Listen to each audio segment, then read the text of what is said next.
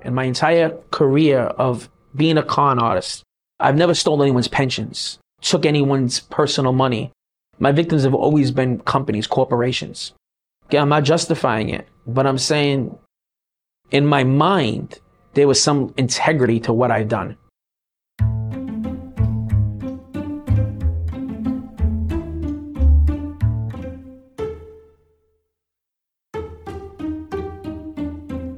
Was it Bruce Wayne, the rich tycoon, or Batman, who was the imposter?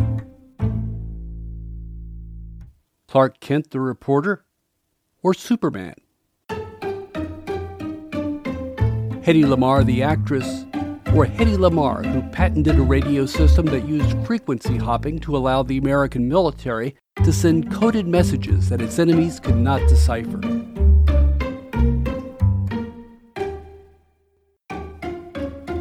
Today we're talking about imposters, those who prey upon others while pretending to be someone else. Every con artist, every scammer is an imposter. They must pretend to be someone else to get the sucker to willingly turn over their money. They may be the new love you met online, the person who found a lot of money and will share it with you if you can keep the secret. They pretend to be a relative who's locked in a foreign jail and need you to send cash for bail. They might even be the neighbor you've known for years who encourages you to invest in a real estate plan that will make you rich.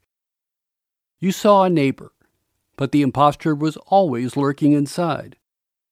With time, patience, and the right circumstances, the con artist could emerge, make a score, then disappear, leaving behind confused friends and victims. CBS 4 in Miami talked with Jimmy Sabatino, whose voice you heard at the beginning of this episode, about how he ran his scams. He was sentenced to 5 years of hard time, but despite stealing hundreds of thousands of dollars, he believed he was on moral high ground. In September, Jimmy Sabatino was sentenced to 5 years in prison after he was caught scamming some of the biggest hotels in South Florida out of nearly $600,000. It was the latest chapter in a lifetime of cons that have gained Sabatino worldwide notoriety. You don't mind if I refer to you as a con man? No, how can I? What the past is my past is my past. I understand why someone would refer to me as that, but it don't define me. When he was 18, he somehow convinced FedEx he was the president of the Miami Dolphins and tricked them into turning over packages containing $268,000 worth of Super Bowl tickets. He did 2 years in prison for that crime. Impulse control. I don't think it through. I don't think the ending through. He pulled other capers, conning Nextel out of $1 million in cell phones. But his most reliable targets have always been hotels. It's not as complicated as one might think it was. The reservation manager will receive a phone call. The conversation will be something along the lines of, this is so-and-so from Sony Music. I have a party coming into Miami. We're going to need to reserve X amount of rooms. He would then send a confirmation email to the hotel's finance department, pretending to be Sony's VP of Finance, James Harvey. In the case of all the hotels in Miami Beach, it was from a Gmail account. Here is one of those emails. We are requesting the direct billing of all charges, that is room tax and all incidentals. The Hilton wrote back eagerly, thank you for the opportunity. I would literally scratch my head in amazement that it worked, that it happened. It defied logic. At the Omni Hilton, he reserved 7 standard rooms and 3 presidential suites for more than 2 weeks. Why so many rooms? To hide all of the room service charges. Basically, the greed that they have, and I play off their greed. Sabatino had 144 bottles of high-priced champagne delivered one day to the presidential suite. The tip, almost $11,000. Hundreds of other bottles were delivered to other rooms. How are you converting that room service into cash? You don't think I was drinking 500 bottles of champagne, do you? I don't drink. Selling them. Some of the best clubs and high-end liquor stores in Miami were buying them at discounted prices. Let's now turn our attention to William Douglas Street of Detroit. For more than 40 years, Street assumed a number of identities, one of which got him a walk-on tryout with the Detroit Tigers. Along the way, he pretended to be an NFL player, a doctor, a lawyer, and was admitted as a student to an Ivy League school.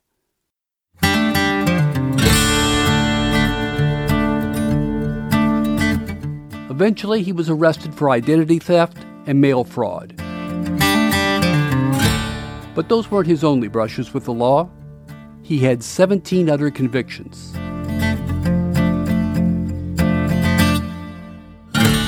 Street's attorney told the Detroit Free Press that his client created personas as a way to get a job. His criminal past made it nearly impossible to be hired.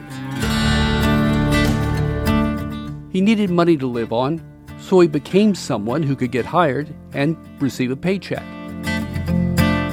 One of his employers told the Free Press that he was so good at the job that if he straightened out, they'd consider hiring him back.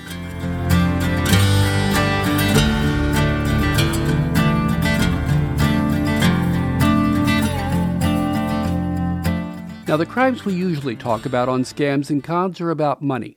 But when it comes to impersonators, swiping cash isn't always the goal. Their actions are still criminal, but motives can be much more sinister. It's time for me to introduce Javier Leyva. Javier hosts and produces a podcast called Pretend. It's about people who pretend to be someone else. It's a great podcast, and I highly recommend it. You'll find a link to it in the show notes. I invited Javier on the podcast to talk about imposters who aren't in it for the money. His thinking on that came after a conversation with his cousin.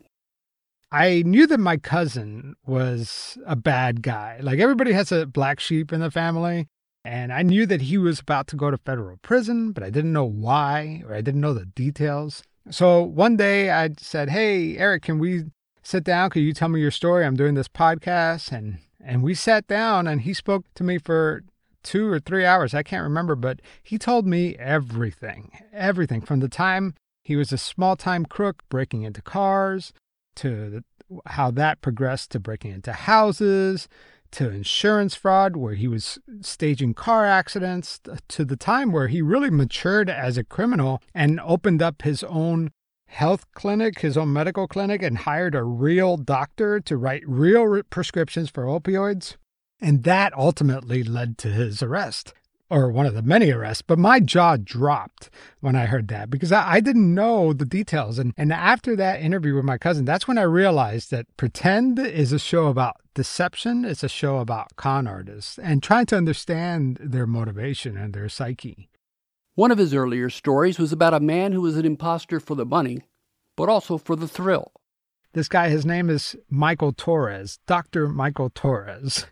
And he claims he is a treasure hunter, that he finds all these exotic artifacts, from like a Peruvian burial mask that he found off of the Florida shore, and all these treasures that he finds. And this is a guy that wears a fedora like Indiana Jones and actually has worked for a treasure hunting company. But this is a guy that is just doing it for the thrill of it. And he will tell you, he is such a convincing liar because I think he's convinced himself that he is this Indiana Jones-like figure. And here's another case. That's just another case of doing it for the thrill of it. All of us are imposters from time to time. Sometimes it's just for thrills, and often it's just a way to get what we want. However, it's one thing to want a better seat at the bar, and quite another to take over people's lives. Javier's most recent series started as a stalker story, but it evolved into a much more complicated and destructive tale that had nothing to do with money.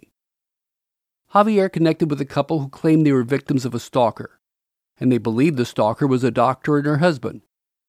The woman said the doctor who had treated the woman's children was out to get her. Javier didn't buy it, the police didn't buy it, and the doctor and her husband denied it. But there was no clear path that led to the stalker. Javier and the police believed the woman, whom he called Claudia, was stalking herself. I can never imagine putting my child through so many medical procedures or taking my child's rights away just because to satisfy that need, that craving for attention. So that's the first barrier that people experience when they encounter a Munchausen by proxy case, is that they can't even conceptualize how this could be possible, therefore they dismiss it. And that scenario actually allows the Munchausen and the medical child abuse to continue. Munchausen by proxy perpetrators, they lack empathy. It is almost like a form of, I don't know if it's a sociopath or a psychopath, however you want to describe it. But they, in my mind, are very akin to, like, let's say, serial killers, where there's this emotional detachment from their victims. You know, like, this is their kid.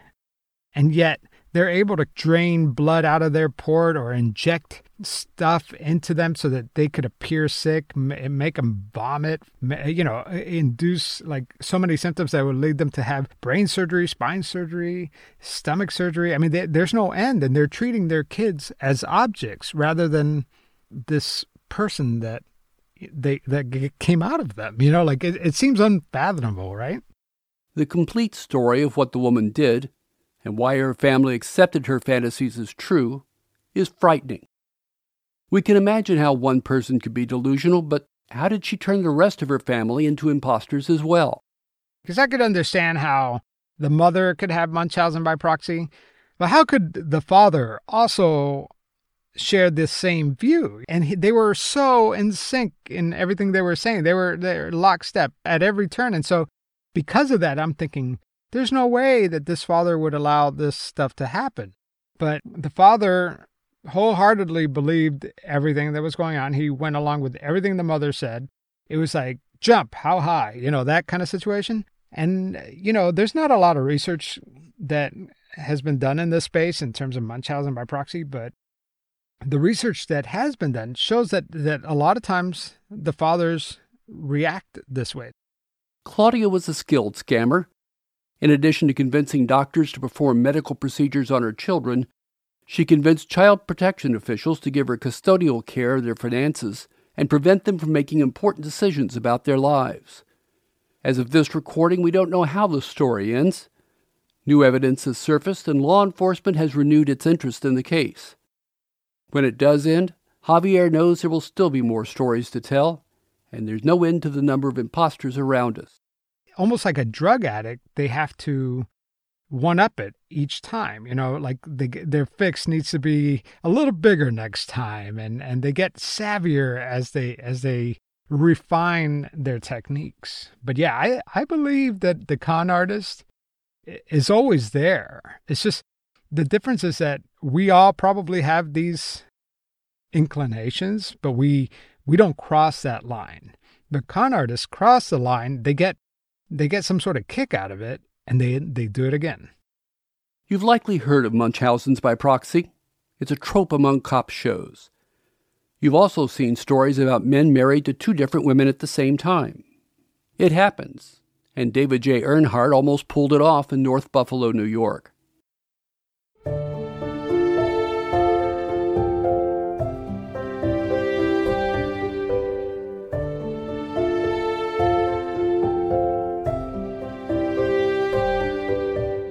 Arrangements were all set for the wedding, but Earnhardt told his bride-to-be that he wanted to postpone it. She knew he worked undercover for the Department of Homeland Security, and he believed the wedding could impact a dangerous case he was working on. What was dangerous was that the 51-year-old construction foreman came to the attention of the FBI. He was charged with 24 counts of wire fraud, 2 counts of impersonating a government agent, and 1 count of making a false statement to a government agent. Earnhardt also failed to tell his fiancée that he was already married for 25 years to another woman, and that woman continued to live with him even after his crimes were exposed. All criminal charges were dropped when prosecutors allowed Earnhardt to plead guilty to a single misdemeanor that carried a maximum sentence of 6 months in prison. Prosecutors declined to say why those charges were dropped. Is Earnhardt the only imposter in this story? I don't think so. Prosecutors dropped 24 charges for a reason. Perhaps they didn't have the evidence, but they declined to say. Maybe Earnhardt was an informant after all. Construction has always been rife with corruption. Prosecutors may have become imposters themselves to protect him.